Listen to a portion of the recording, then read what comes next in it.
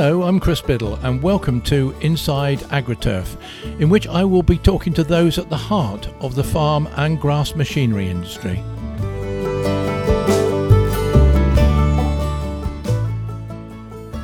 Hello and welcome to episode 3 of Inside AgriTurf, and today I will give you a personal view of a company, nay a legendary institution that has been embedded in the outdoor power equipment market for over 100 years, but which has reached a real turning point in its history. Briggs & Stratton is a company with a long, rich history. Over the years, we've made some legendary and dependable products that really are intended to bring power to people, get work done, and make their lives better. I'm Todd Teske, CEO of Briggs & Stratton. We're proud of our past, but we've been changing in a lot of different ways and are really excited about the future of our company. Yes, of course, I refer to the Briggs & Stratton Corporation, who on the 20th of July 2020 filed for Chapter 11 of the US Bankruptcy Code and in effect lost control of their company founded back in 1909. At the same time, they reached an agreement with private equity company KPS Capital Partners, who would acquire all the company's assets in return for sufficient funding to allow the company to continue trading. Now, I'm recording this just 2 days after the deal was finalised, and I don't want to go into all the detail or ramifications of the agreement. That is for another time, and you'll be able to read about it in various press reports. Now, I've had a long association with the company, not as an employee, but first as a dealer, and in latter years as a trade commentator, when I've had the opportunity to visit Briggs & Stratton in the United States, their plants, and meet, talk, and interview their key people, from Fred Stratton, the erstwhile chairman, to many of the UK and European management team. I'm not an insider, so this is very much a view from the touchline. Now, certain brand names transcend the industry they serve. They shout heritage, longevity and trust. They are recognisable worldwide, even if their products are not widely known. The name certainly is. And in this AgriTurf sector, one thinks of John Deere, possibly Massey Ferguson, Honda in a wider context, and Briggs & Stratton. Which is strange, because Briggs & Stratton have never marketed a lawnmower under their own name. Yet how many homeowners will claim that they have a Briggs & Stratton mower? They are, if you like, the Intel of the outdoor power equipment market, with millions upon millions of engines used worldwide in an extraordinary array of equipment. The company's claim to be the world's largest manufacturer of small engines can hardly be challenged. And so, how on earth did they come to the verge of a virtual wipeout from such a dominant position? It wasn't certainly for the lack of ingenuity, innovation, marketing, or engineering prowess. In my view, their reliance on others manufacturing or indeed selling core products meant that they were never really in control of their own destiny. Of course, other uncontrollable factors such as the economy or weather sometimes worked for them. The increasing occurrence of extreme weather conditions, hurricanes, tornadoes, floods in the US and across the world often provided them with a huge spike in demand, which they were able to respond to rapidly from their plants in the US, something they couldn't do if large chunks of manufacturing capacity had been transferred to the Far East. Now, COVID-19 was obviously a contributory factor in their applying for Chapter 11 protection, and certainly had a major impact on their plans to restructure the business. But really the challenges facing Briggs & Stratton date back possibly to the 1950s and 1960s. That was a boom time for lawnmowers, and Briggs & Stratton capitalised on it by coming up with the design of a lightweight aluminium or aluminum engine design to replace the much heavier cast iron casings. Between 1955 and 1959, sales more than doubled from $40 million to $90 million. Sales and service of replacement engines were channeled through almost 40,000 independent specialist dealers spread across the US. But it was also a time when serious labour issues were rife as powerful unions, particularly in the northern states, exerted pressure on companies such as Briggs & Stratton to increase wages. The first major stoppage took place in January 1950 when the unions called a major strike at Briggs & Stratton that was to last for 15 weeks. Picket lines were formed and many employees were subject to intimidation and physical attacks. It was resolved, but at a considerable cost to the company, but at least it brought them a decade or so of stability. As they moved into the 1970s and 80s, the market was undergoing huge change. Big box stores with huge purchasing power were starting to dominate. The independent servicing dealer was in retreat. Price was king, and this placed enormous pressure on manufacturing costs. But such matters were not really the concerns of unions, who once again started to threaten strike action. In 1971, the company only narrowly avoided conflict by agreeing a 25% pay increase for each of the following years. 3 years later, in 1974, the union again upped its demand and called a 3-week strike, which was only settled when Briggs & Stratton agreed a staggering 32.5% pay increase over the following 3 years. And when that time was up, the unions came back again with similar demands, which the company reluctantly agreed to avoid further strike action. It was a ridiculous and unsustainable situation, which meant that Briggs & Stratton were paying workers 25% more than US competitors and over 50% more than foreign engine makers.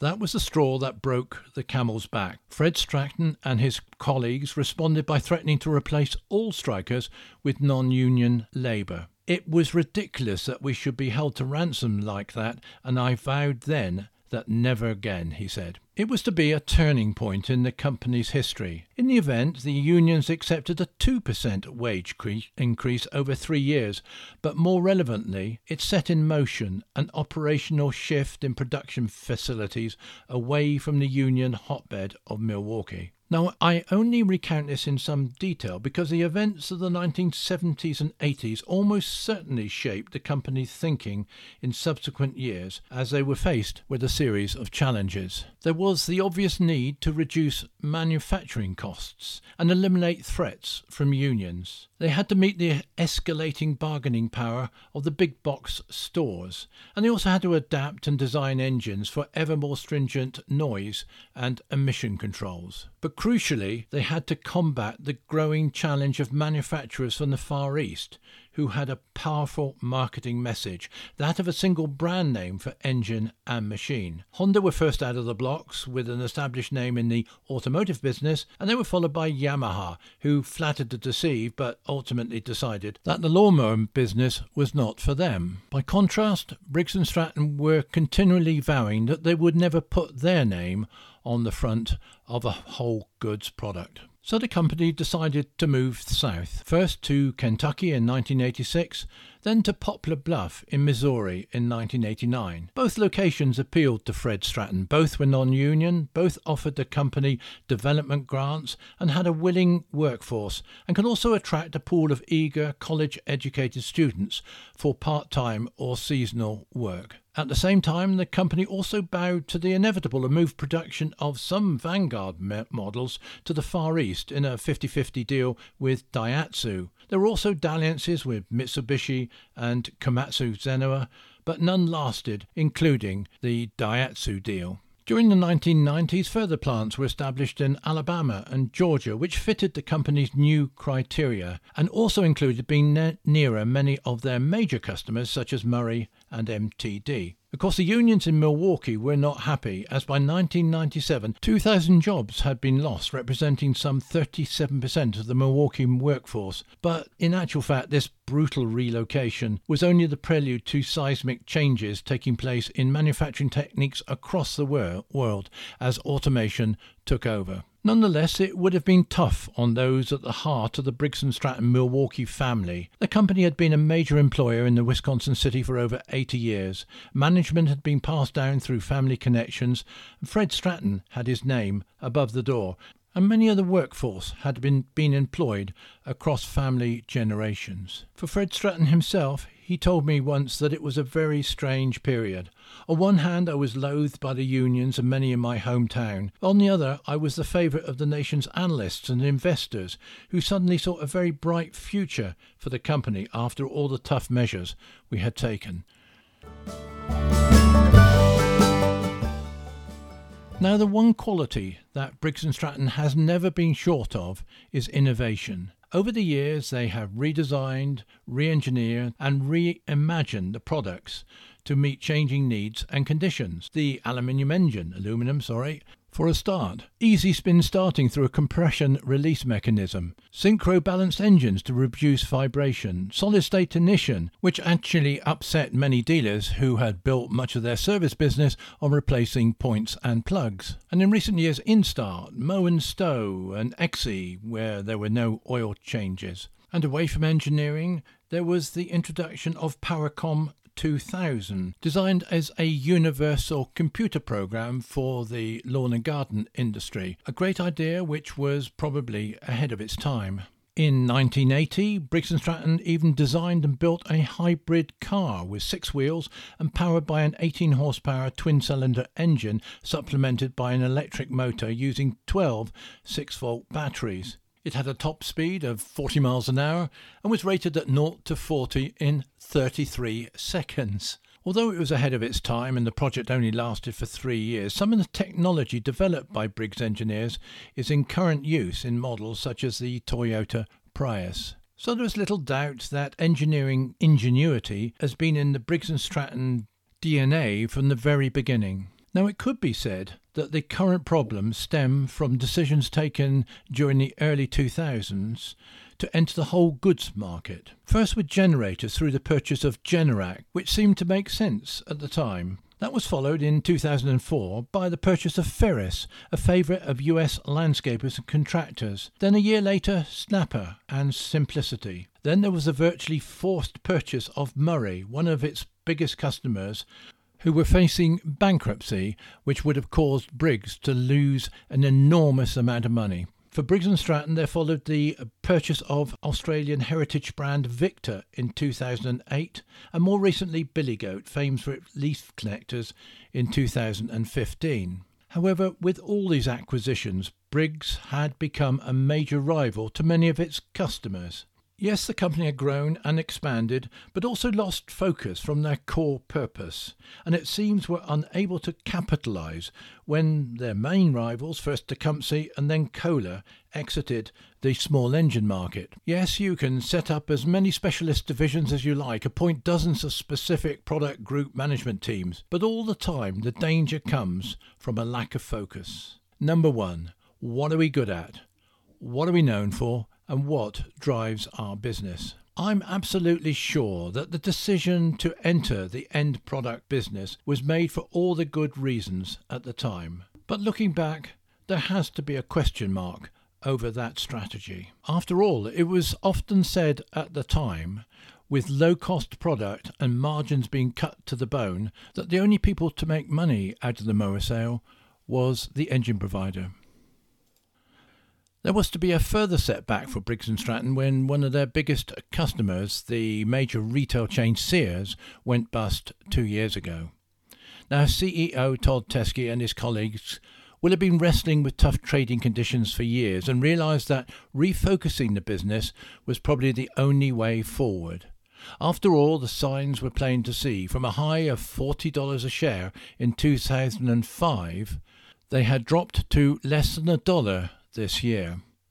The clock was ticking, which is why Briggs had already announced plans to sell off the products line earlier this year, and that may well have happened had not the epidemic forced much of the industrial world to shut down, and that left little wiggle room for the company and resulted in the recent move into the protection of Chapter 11.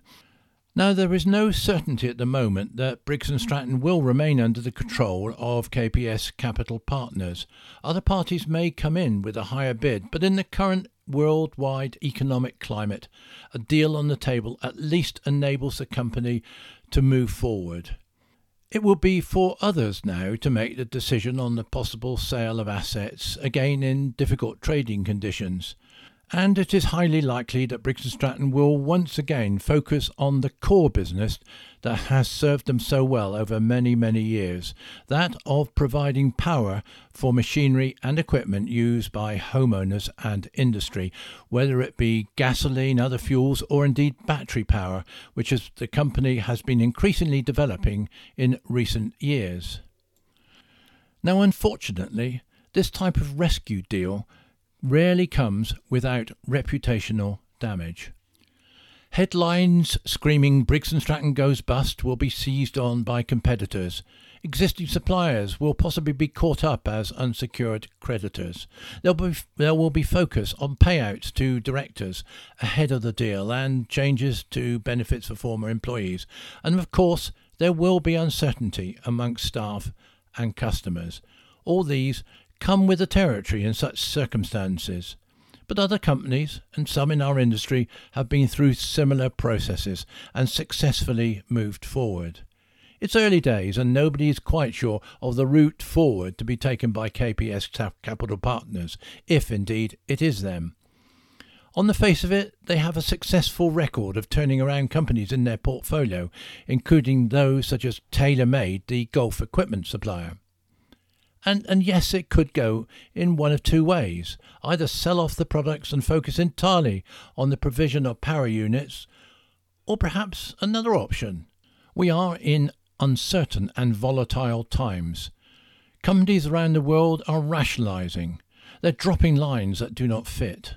John Deere recently exited the domestic and semi-pro grass cutting market by selling off Sabo, and others are doing the same. And so there are market segments opening up. And maybe with the strength of the Briggs & Stratton brand, its engineering and innovation track record over many years, we could see a major force be established in both power and product development. But that's just a thought. I'm sure that there will have been much reflection within Briggs & Stratton about past strategies. Hindsight is useful, but ultimately useless. The clocks cannot be turned back. However, the future can and will be underpinned by the heritage and achievements of scores of Briggs & Stratton people across the ages, their dealers, distributors, and of course, satisfied customers. I have a mighty tome in my office called The Legend of Briggs & Stratton. It's a huge book.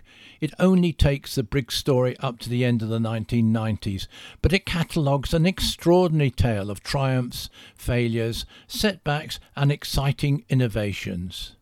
From the day over a century ago, when one of the founders, Stephen Briggs, showed creative mechanical aptitude even in his college days and said, "I wired most of the town for electricity and fixed many of the autos." Over the years, Briggs & Stratton have displayed similar creativity, and that surely will not be lost as they move into a new phase of their history. I and many others in the trade will certainly wish them well for whatever lies ahead.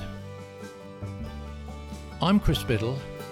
Thank you for joining me, and this is Inside Agriturf.